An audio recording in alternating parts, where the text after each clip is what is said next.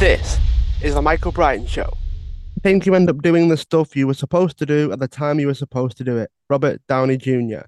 This adds a bit of flow and unpredictability and acceptance that life sometimes is always going to go a particular way.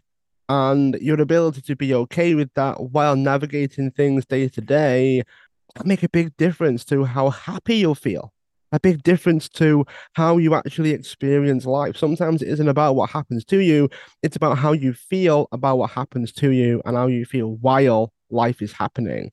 It's more about how you're feeling, what emotions are coming up for you than the actual experiences, because very often life will go at its own pace.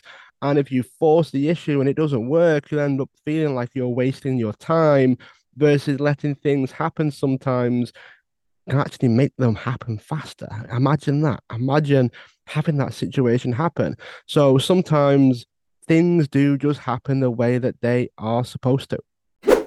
Thanks so much for listening to today's episode. Feel free to share the show, tag everybody involved, and feel free to leave a review sharing what you thought about the show as well. See you at the next one.